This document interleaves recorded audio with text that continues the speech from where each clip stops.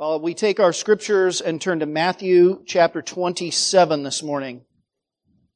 Matthew 27 is our text.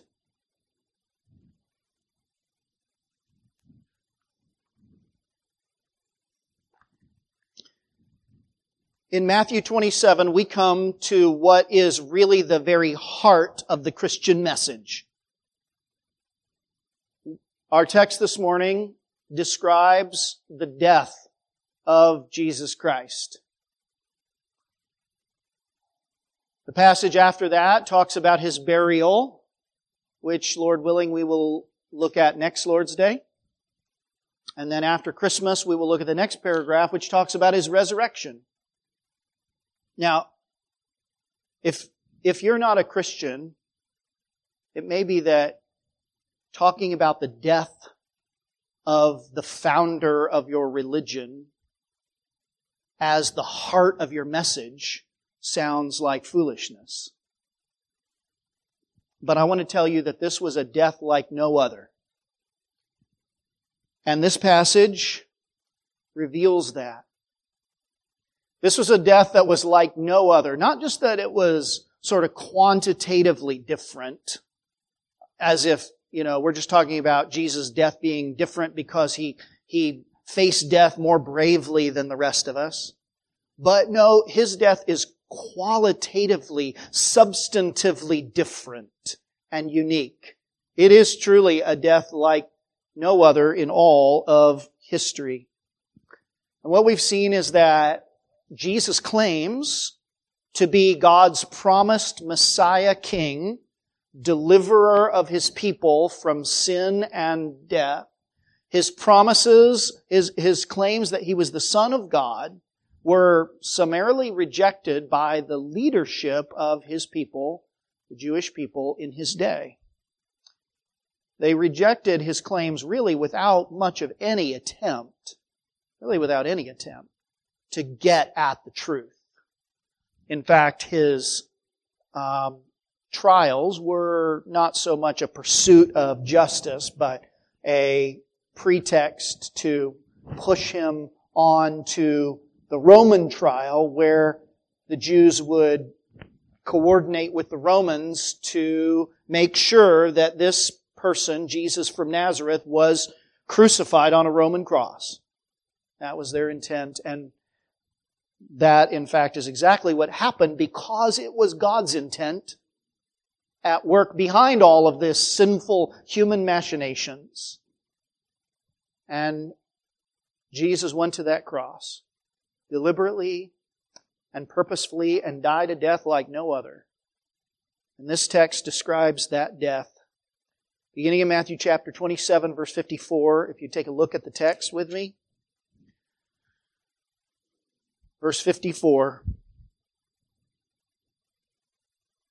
Verse 45 is what I mean. Verse 45. Now from the 6th hour there was darkness over all the land until the 9th hour. And about the 9th hour, Jesus cried out with a loud voice, saying, Eli, Eli, lama sabachthani. That is, my God, why have you forsaken me? And some of the bystanders, hearing it, said, This man is calling Elijah.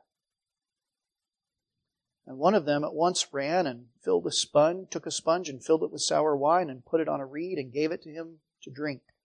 But the others said, Wait, let us see if Elijah will come to save him. And Jesus cried out again with a loud voice and yielded up His spirit.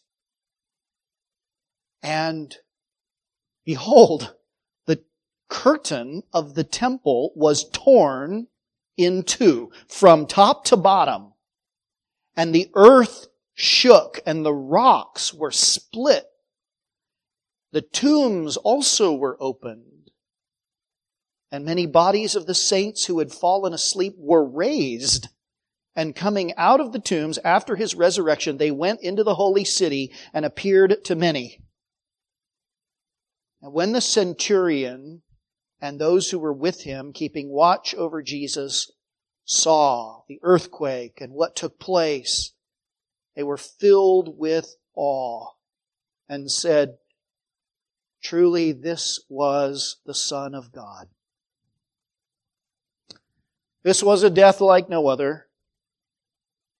And it is described as a death that was accompanied by several things. This first paragraph describes those things.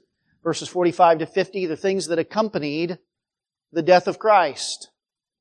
In the first place, His death was accompanied by an unnatural darkness. The Bible says that this unnatural darkness came over the land from around the 6th hour, which if you're reckoning by the day beginning at 6 a.m. or around 6 a.m. and sunrise, that puts you around noon. So from around noon until the 9th hour, which would be 3 p.m. our time. So for 3 hours, during what would normally have been the brightest part of the day, that whole area was plunged into an eerie, foreboding, unearthly darkness.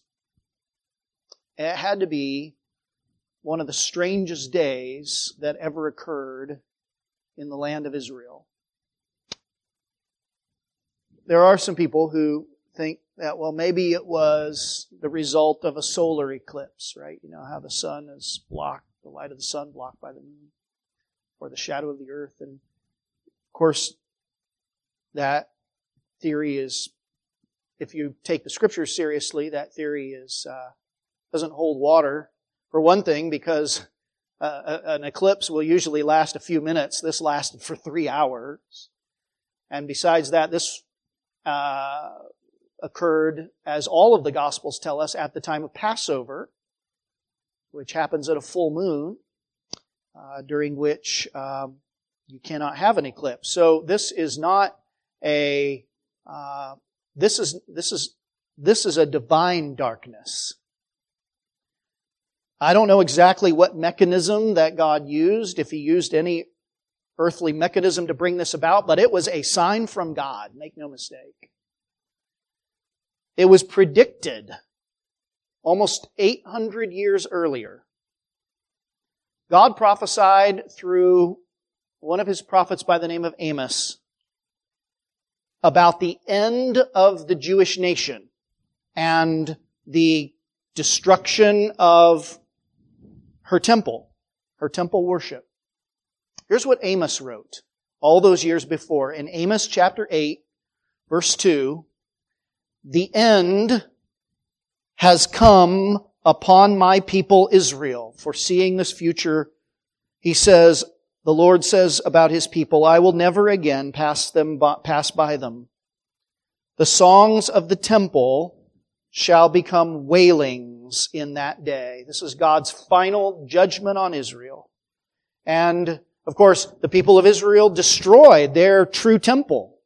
They tore it down. The Lord Jesus Himself. And Jesus Christ predicted and prophesied the destruction of their earthly temple within that generation as an act of God's judgment upon them. Verse 8, Amos says, "Shall not the land tremble on this account?" And then in verse 9 he says, "On that day I will make the sun go down at noon and darken the earth in broad daylight." And that's exactly what happened, isn't it? He says, "I will turn your feasts into mourning and all your songs into lamentation. I will bring sackcloth on every waist and baldness on every head, and I will make it like the mourning for an only son. And that end like a bitter day." And so now here it is. The death of God's only Son. And the land went dark. But I know that there's more going on here than just God's displeasure at the sins of the people who rejected His Son. There's more going on here, and the clue is the timing of this crucifixion. As I mentioned, that every gospel recounts that His crucifixion took place at Passover. Now you remember, if you are very read in the Bible, that the book of Exodus describes that the origins of this tradition, this feast that the Jews had, the Feast of Passover. It goes back to the ancient deliverance that God effected for His people Israel to bring them out of slavery in Egypt. During the time of Moses, when God brought judgment on all of the sin of Egypt by killing all the firstborn sons, that night was a night of terror. It was a night of weeping. It was a night of judgment. And it was a night when God Himself steps in to bring righteous judgment on a sinful people. And in that night, the Lord instructed His people, believing people, to take a lamb and to kill that lamb as a substitute for their firstborn. And to take the blood from that lamb and to put it on their door. And when the angel of God's judgment saw the blood, he would, as it were, pass over that home. Well, when God orchestrated that event, 15 centuries before Christ, when God orchestrated that event exactly how He did so with the crucifixion of His Son in mind. And so He instructed Moses in the 9th plague, in Exodus chapter 10, verse 21, to stretch out your hand, Moses, toward heaven, that there may be darkness over all the land of Egypt. Darkness. A darkness so thick it's like a darkness that can be felt. And so the Bible records that Moses stretched out his hand toward heaven, and there was pitch darkness in all the land of Egypt 3 days. And they did not see one another, nor did anyone rise from his place for 3 days. That's how awful and dark and eerie it was. Totally incapacitated the mightiest nation on earth in pitch darkness for 3 days. And in the midst of that supernatural darkness, at midnight, the darkest of the dark, God sent the angel of death to judge the sins of the people. And now here, all of that judgment of God on sinfulness is compressed, as it were, from 3 days down into 3 hours. And all of the horror of hell was compressed and fell upon Jesus Christ on the cross, the Lamb of God who takes away the sins of the world, who stands in the stead of sinners. And like the lambs that were sacrificed in the Old Testament so that the people would be passed over in the judgment of God, Christ Jesus was sacrificed so that believers today can escape from the righteous judgment of God upon their sins. God sacrificed His firstborn so that He might bring many sons into glory.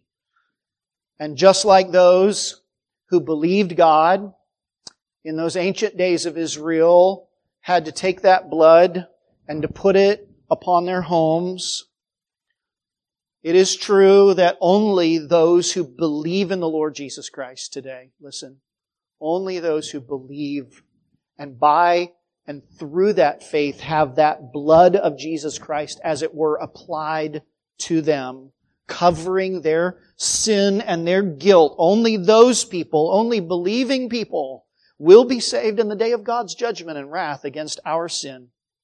How else can you account for your sins in the day of judgment? And so, I admonish you to believe and hope and trust in the Lord Jesus Christ. You have no other hope. You have no other means of being right with God and being delivered from His wrath He is a just God. There is not a sin that will go unpunished. Not one. Every last sin will be judged. You don't fool yourself in a made-up God of your own imagination who will just be nice to everybody in a way that just sort of undermines any kind of real justice and just pretend like everybody's okay, or at least people who try hard, they're okay, and just overlook all of their wrongdoing and their rebellion against Him and the ways that they've violated their conscience and broken His law and lived apart from Him. God will not overlook those things. Every last sin will be judged. This is why the Bible says that without the shedding of blood, there is no remission of sins. There's no forgiveness. Those people understood that in the ancient days of Israel. And here now, we're reading about the sacrifice to which all former sacrifices were pointing. Look, behold, look, the Lamb of God. He's crucified for you, sinner. For you who've lived your life so far apart from the Lord Jesus Christ. For all of your sins, He is hanging on the tree. If you will put your trust and faith in Him, confess your sins, and call out to God for mercy, for the sake of Jesus Christ, His blood may be applied to you and you may be passed over in the day of God's judgment, because there was the Lamb of God hanging there in the darkness of that hour for you and for me. But even more astounding than the darkness, I think, is this, secondly, that Jesus Christ's death was accompanied by a divine abandonment. You can see it in verse 46. And about the 9th hour, so this is after 3 hours, and I can hardly, I just can't, I know I can't do it justice to even think about these 3 hours or to communicate the horrors of those hours.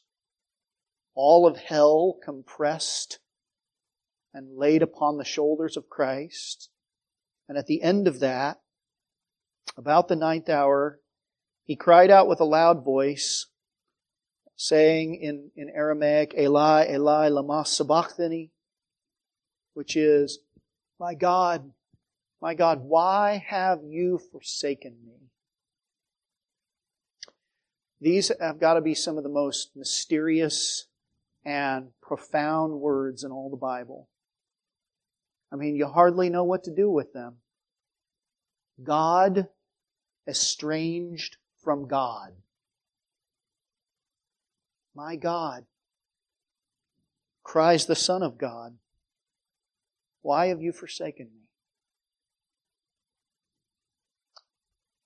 This is not by any means to diminish the deity of Christ or to divide in any way the essence of the Trinity.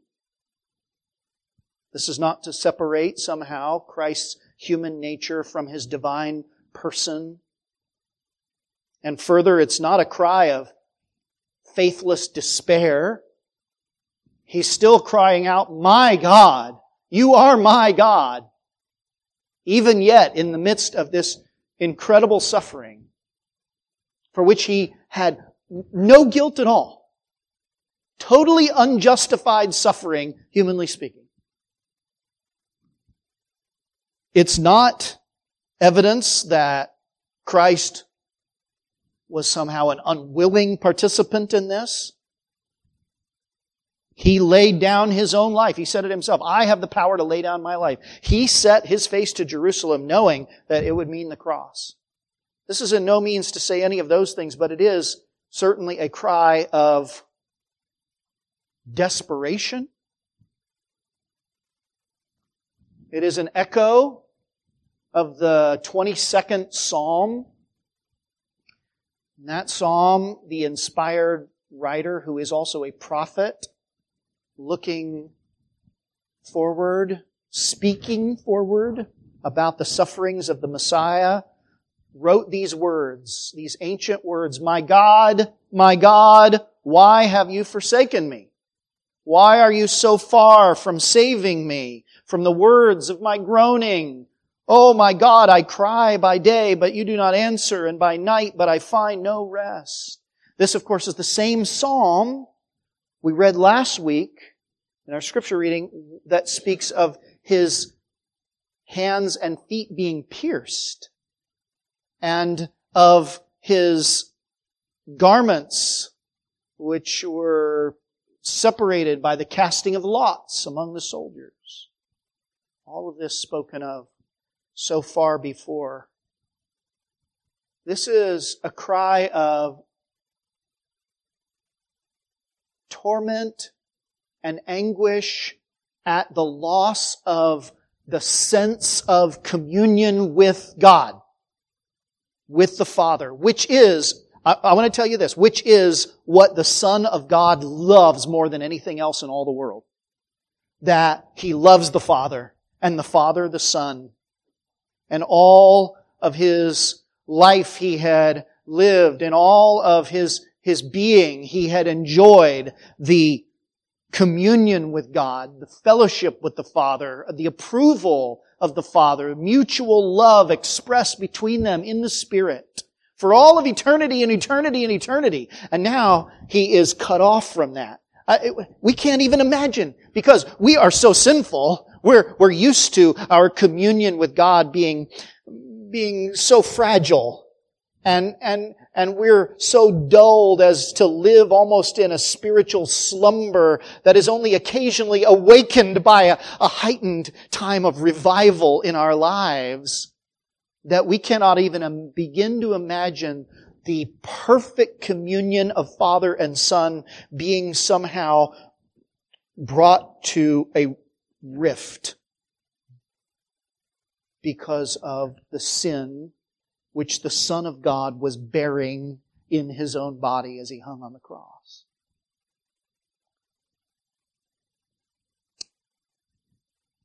I can't think of any more description of a vain hope, void of hope, than the description that someone is God-forsaken.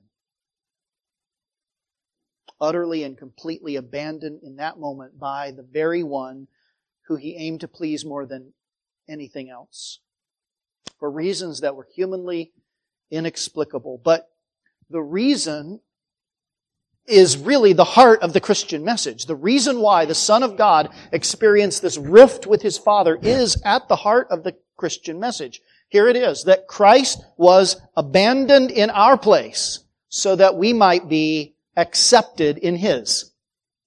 That is the gospel.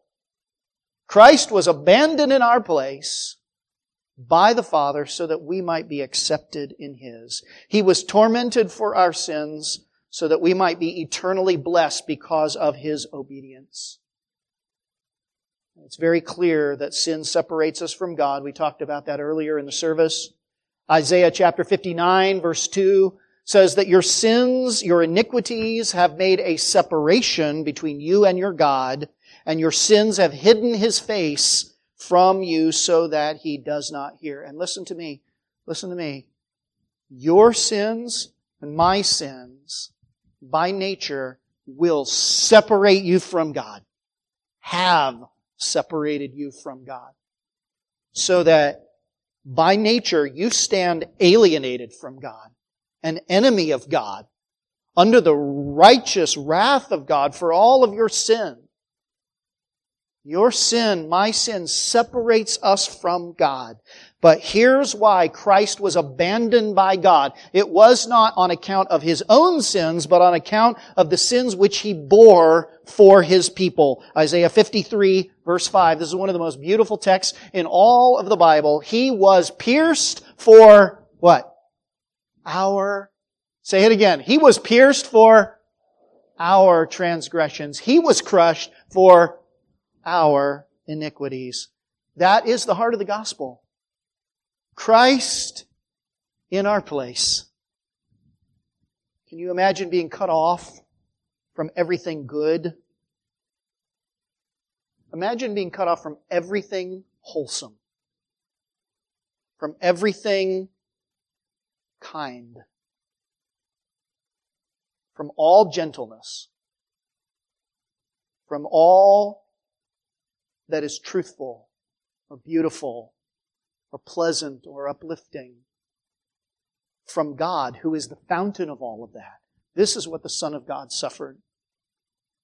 And imagine experiencing only in that moment the wages of sin, the pain and suffering and torment and brokenness and ruin and judgment from a holy God against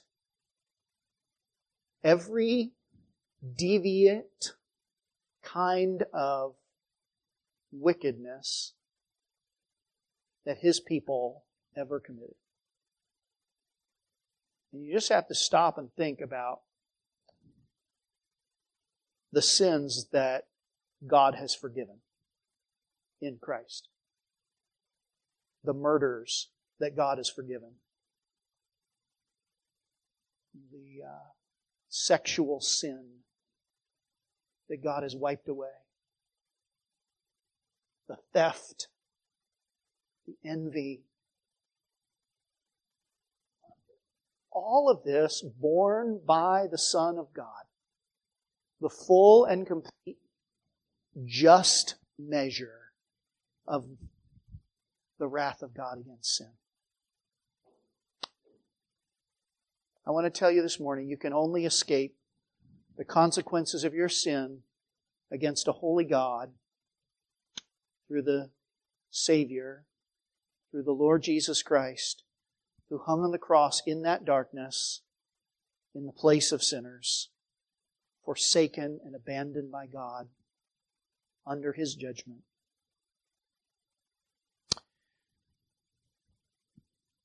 Thirdly, on a human level, Christ's death was accompanied by misunderstanding. Human misunderstanding. Jesus cried out from the cross, we read it in Aramaic, Eli, Eli, which is my God. El, E-L is the word for God. We get the word Elohim, is a plural of majesty, plural speaking of the triune God. And the little I is a way to talk about my God. But the people who were standing there listening to Him thought perhaps that He was calling out for Elijah to come and rescue him. And of course the Bible spoke about an end-time Elijah coming, right? And maybe Elijah will come and rescue him, they say. This mishearing of Jesus' words might be understandable, acceptable, excusable, except for the fact that it is really in the Gospels a part of this ongoing pattern that you see. That until the Lord really awakens sinners, they hear only what they want to hear. This is the way people responded to so many things Jesus said. He spoke about giving the bread of life, and they came to Him for a free meal the next day. He spoke about pouring out for them living water, and the woman said, good, because I don't have to come back to this well every day. He spoke about being born again, and He was answered with a question of whether He needed to crawl back into His mother's womb. To unbelieving Jews, He said, where I am going, you cannot come. And they said, are you going to go kill yourself? When He said, I will rebuild the temple of God in 3 days, I will raise it up again, they accused Him of insurrection. Over and over again, I'm telling you, it is so easy, listen, it is so easy for those who disregard Christ to pay little enough attention so that they misunderstand what He has to say. This is happening the world around right now. People who are disregarding of Christ, who pay Him only enough attention to misunderstand what He's really saying. You know what that is, right? to pay somebody just enough attention in a conversation, your mind is lapsing into something else where you don't quite follow what they're saying. This is like the way that the whole world is living, apart from the awakening grace of God to open the ears that are stopped, right? And this is surely happening among all of those people who were putting Him to death. And then finally, what we see is that out of their misunderstanding, the bystanders taunted Him with faithless mocking. The other Gospels record that after making this statement about God forsaking him in Aramaic, then he says, "I'm thirsty." And so one of the people there, a particularly compassionate person perhaps, he runs and grabs him a jug of the sour wine, the cheap wine perhaps that the Roman soldiers were drinking, and carried it up and dunked a sponge in it, put it on a stick to go hold it up to the cross, and the people around him say, "Hey, wait, let's first see if Elijah rescues him." Right, remember, Elijah got the birds to come feed him when he was in the wilderness. Let's see if Elijah will take care of him. He's calling out for Elijah. This is a continued example of Matthew's inspired preoccupation with the mocking of the crowds around the Lord Jesus, which demonstrates the utter hostility of sinful men, that we by nature are enemies of God, and it demonstrates the unimaginable humility of the Son of God to endure mocking from mere men when He could have called 12 legions of angels to wipe them off the face of the earth. But He stayed on that cross because it was His intent to fulfill the will of God, to provide salvation in a way that glorifies the triune God.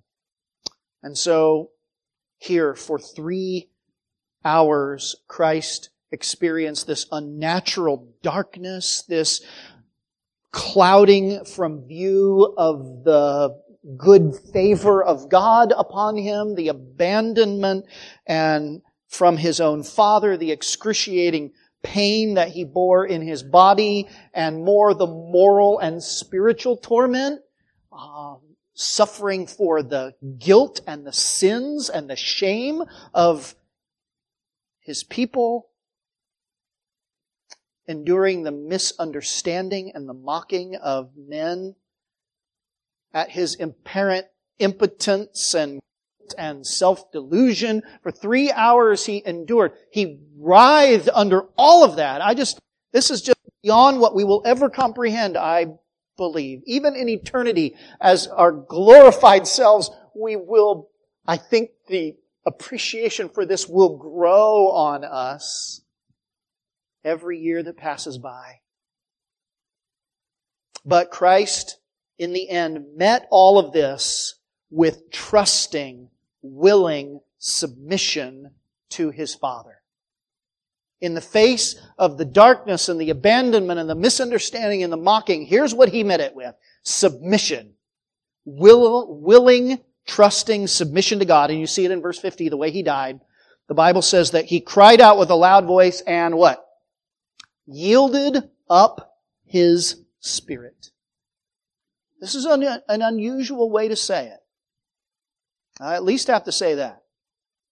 This is not any of the normal words for somebody dying. And Luke, in fact, is even more explicit because he tells us what the cry was, that loud cry. "Father, into your hands I commit my spirit." And with that, He released His spirit into the hands of the one who for 3 hours was pouring out wrath on Him. But with faith and trust and love, He committed Himself to God. This is amazing to me. He had only ever pleased His Father. But as Isaiah said, it pleased the Father to crush Him. So that He cries out, "Why have you forsaken me?" And yet, with his last breath, he says, into your hands I give myself. I put myself in your hands, Father. Astounding. I mean, how many people do you know? How many conversations have you had with somebody who said, I used to believe in God, used to go to church, but God let all kinds of bad things happen in my life. God, I saw some real injustice. Some great evils were done. And I just can't believe in a God like that anymore. If that's the way God is, I don't trust Him. I don't believe Him. You can have Him fine. But look at the Son of God, who was the recipient of all of this wrath from His Father, and in the end, left His life in the Father's hands in absolute trusting, yielding obedience. This is the ultimate act of obedience. That is the capstone of an entire life of obedience. So we talk about the active obedience of Christ all of His life, and here He is in this great act of passive obedience whereby He lays His life down in obedience to God the Father. What kind of righteousness is this? It's the kind of righteousness that you and I have failed to have. It's the kind of life that we should have lived, but didn't.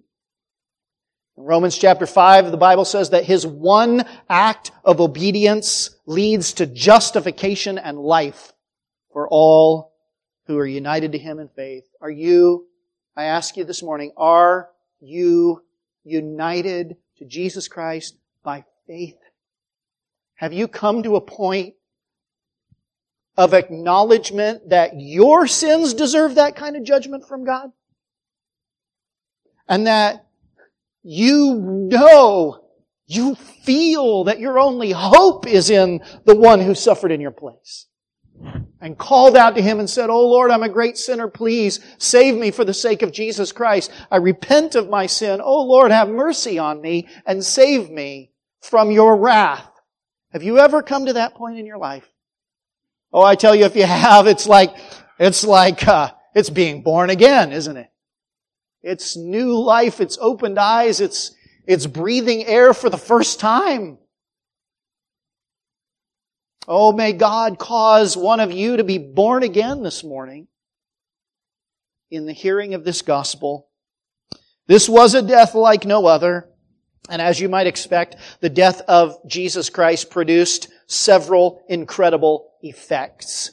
And very quickly, this is in the second paragraph, which runs from verses 51 to 54. We see, first of all, that when Jesus Christ died, that the temple, which He was so infamous for speaking about, that temple was opened up to human view for the first time ever. This was an amazing thing. Look at verse 51. When Jesus died, here's what God did. Verse 51, behold. It's like Matthew has to stop telling the story and he says, look! That was loud. Look at this. Look. In the temple, there is this curtain. It was said to be a hand's breadth thick, 60 feet high. This is a big temple in those days. Right? There were different versions of it in history, but this is a large-scale building. Massive. And this curtain was amazing. It was an incredibly thickly woven tapestry. And here's what the Bible says, that it was torn, verse 51, in two. From the top to the bottom. What in the world is going on? Except that God Himself is giving a sign. No human being on earth was allowed to go behind that curtain, except one man, the high priest, and only one time a year, on the Day of Atonement, bringing an animal's blood to sprinkle on that altar to cover up the place where the law was, so that humanity would not be judged for its law breaking, or the people of Israel would not be judged for their law breaking. And here it was now, at the 9th hour, Matthew says, which Josephus tells us was the time of day when the evening sacrifice was being prepared to be offered. And so the temple would be filled with priests, and all of a sudden, as Christ is dying outside, just not far away, outside the city gates, the temple curtain is just ripped open. I'm sure those guys never forgot that day. And maybe that lies behind what the Bible says in Acts chapter 6 about how many of those Jewish priests in the early days became Christians. This was an amazing sign from God. And Hebrews, that we read this morning in our scripture reading, makes the significance explicit in chapters 9 and 10, that it was the body of Jesus Christ, listen, the body of Jesus Christ being ripped open, that at the same time the barrier between God and men in the temple was being ripped open and torn apart.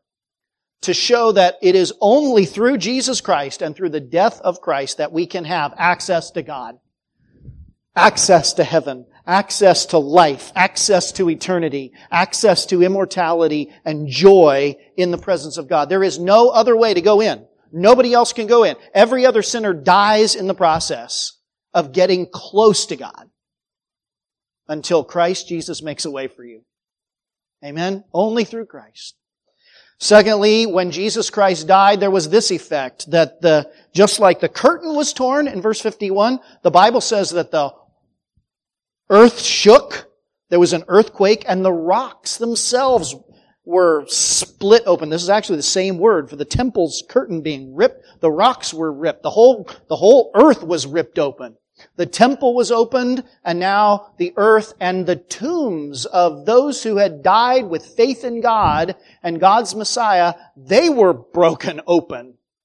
I've been to Israel. I've seen those rocky tombs, some of them carved into rock, and rocks, big heavy boulders placed around them, sometimes a boulder rolled in front, and these rocks begin to crumble, and the boulder falls down, and the mountain shakes, and the tombs are laying open. And then the Bible says that something truly miraculous happened. That after Jesus' resurrection, 3 days in the tomb, He was raised. That at Jesus' resurrection, many Old Testament believers were raised to life. Their bodies were literally given new life. And they came out of their tomb. And they went into Jerusalem. And they appeared to different people. And what was that like? I only wish I could have read some of those accounts. Who did they appear to? How long? What was it like? Did they talk? Were they raised like Lazarus, restored back to an earthly life that perished again? Or were they perhaps more likely raised in resurrection bodies? Perhaps they ascended with Christ into heaven at His ascension. This is a truly amazing account. And it is the demonstration that the death of Jesus Christ was unlike any other in all of human history, that it was a death that conquered death itself. Because it was the death of the only truly righteous person in the entirety of human history.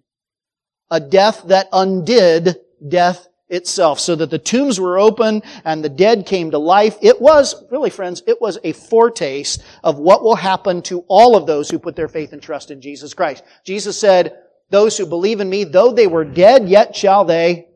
Yeah. What a foretaste of deliverance. How unwavering our hope. Christ in power, resurrected as we will be when He comes. That is the hope of all those who die in Christ. This is why we bury our dead, not without hope, not with tears of everlasting sorrow, but with confidence and joy at the resurrection of the body. to inhabit a new heavens and a new earth, an eternal fellowship and communion with God that's never ever broken. That's the hope. That's what we were made for, brothers, sisters, friends. That is what we were made for, and that is what will happen only through the death of Christ. Truly His was a death like no other. And finally, not only were the temple opened and the tombs were opened, but eyes were opened. This was a truly amazing conversion that took place. It apparently was a kind of mass conversion. The Bible says that the Roman centurion, and he is the one who voiced this, as the other Gospels make explicit, but apparently, as Matthew says it, the whole guard seemed to share this same sentiment as they saw Christ die, as they listened to all of the things that He said on the cross, as they saw all these signs happening. They said, the centurion said, truly, this was the Son of God. This was the Son of God. And in that moment, friends, his eyes were opened to see what so many around him just couldn't see at all. And my prayer has been all this week that today, in this sermon, that the Lord would be so gracious as to use it to open the eyes of someone who hears today. That you would see for the first time what the gospel really is. That Christianity is not just about trying to be a better person, be nice to your neighbor, or going through certain rituals. Christianity is about Christ. It's about glorying in Jesus Christ and in Jesus Christ alone, who is worthy of our praise. It's about worshiping the only one who could possibly save us by His substitutionary death in our place. I pray that your eyes would be open. I pray that you would see the Lamb of God slain for you, who suffered the wrath of God in your place and for your sins. That your eyes would be opened up to the ways of God, the resurrection and eternal life with Him in His presence with great joy. I want to ask you this morning. Have you acknowledged Jesus Christ as the Son of God? The Son of God, your Savior. God Himself slain for His enemies. Have you come to acknowledge your sins and to confess them and that He died for you? I tell you what, He died a death like no other in all of human history so that you might live a life both now and forever in the joy of the presence of your God. Would you pray with me? Heavenly Father, now in this moment, in this Lord's Supper, we are earnestly asking you to restore and renew our faith in Christ,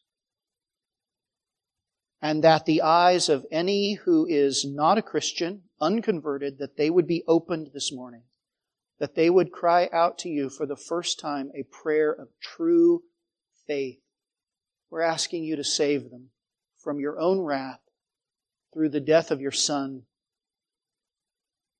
On account of His righteousness, Lord, please save those who put their faith and trust in Him. We ask that you would give the gift of faith, of repentance of sin. You would break down every idol that is standing in the way of Jesus.